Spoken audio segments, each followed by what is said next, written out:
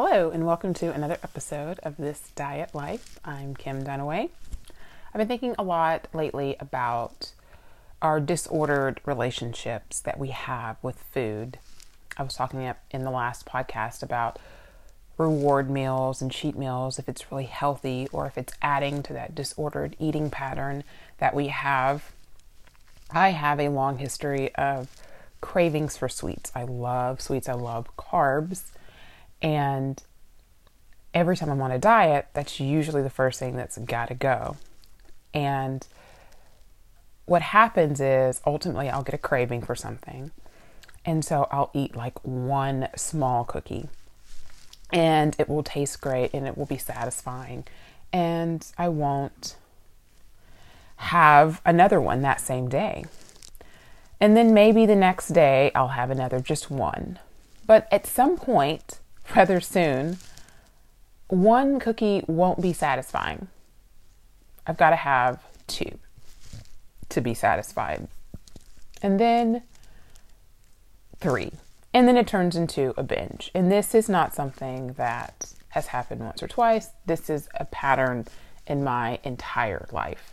There are just some foods that I can't have in the house because ultimately I will eat them all. And so I just don't buy them.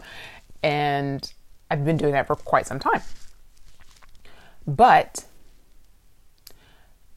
I'm an adult. I have access to whatever foods that I want. And it's always a hindrance for me when I'm on a diet. This food addiction, particularly carb addiction, or, and I can eat paleo version or a keto version or sugar-free, like whatever. There's always going to be some kind of junk food alternative to whatever it is that you want for me to overeat.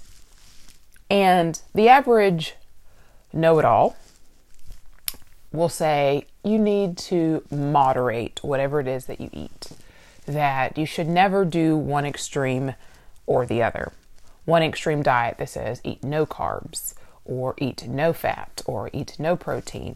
Like the perfect way to eat is just this perfectly balanced diet where a person can moderate every single food group, which is great in theory, but very hard to do in execution.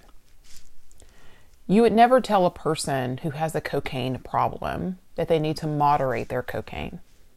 You would tell them that they need complete avoidance of the drug.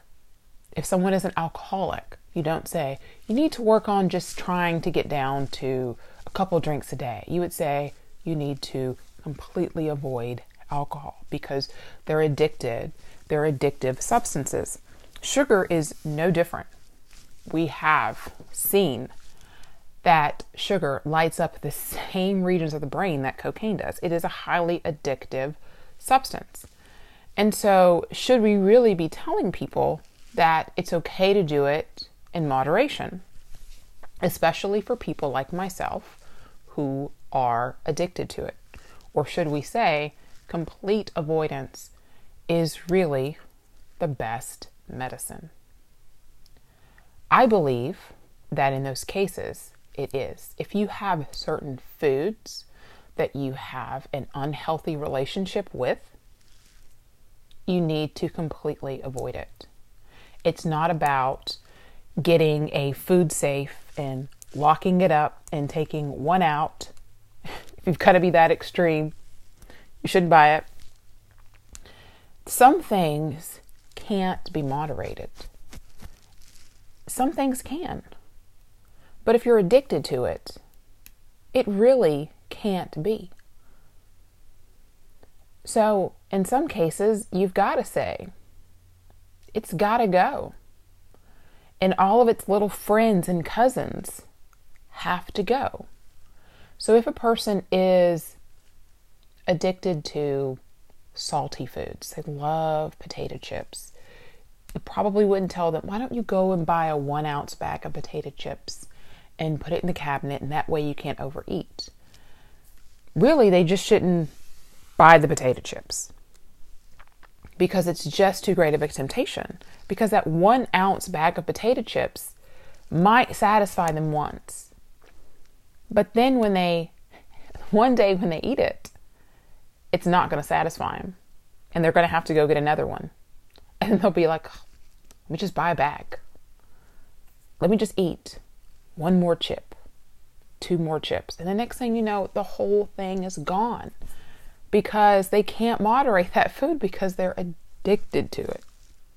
If it's soda, people that are addicted to soda, particular types of soda sometimes, just Dr. Pepper or just Mountain Dew or just any soda, anything that fizzes.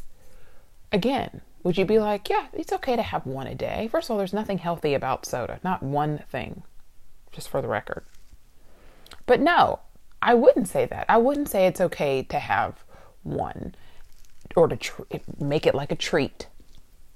I would say you've got to get it out because just that one is going to lead to them wanting more.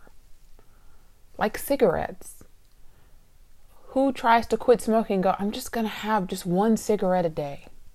Just one. And that's going to sustain me. It never happens. It leads to them going right back. And why this is so important is because when we're on a weight loss journey, sometimes it's very difficult. Sometimes it's very easy to lose weight. But the hardest thing is to keep off weight that you've lost. That is more difficult than getting the weight off to begin with. And so we have to set habits for ourselves that set us up for success and not set us up for failure. And so oftentimes what happens, we lose weight, then we go into maintenance mode. And usually for a while, it might be a week, it might be a year, we continue to do the things that helped us get the weight off. But ultimately, at some point, the person falls off the wagon. And that's because they went back to habits that they had before. Usually, some type of food or multiple foods that they were addicted to before come back into their life. They were hungry. They felt like they had nowhere else to go. They went to a fast food restaurant. I hear this quite often. There was nowhere else to go. I had to go get a hamburger, as if that's the only option on the planet. But that food gets in their system, that drug gets in their system, and they want more.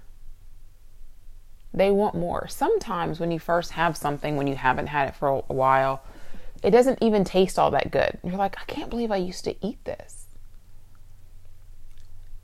But ultimately, it starts something. It awakens something inside, and you start thinking about whatever it was. I've got to go and get whatever food it is. You might drive across town to get it. You might be in the grocery store. You've completely avoided a certain aisle the last several visits, but you find yourself kind of lingering and going down that aisle and kind of staring. That's what happens. Is that we have to treat these addictive substances as what they are.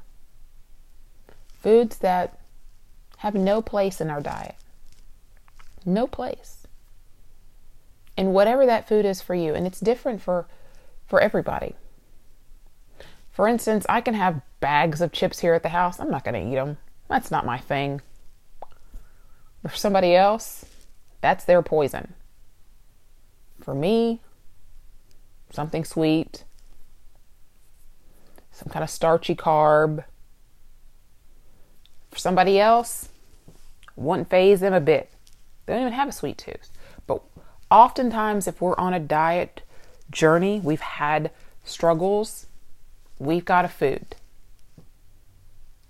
And whatever it is, no matter how much we want to make it part of our life, it's just like a toxic person. We're just better off without it.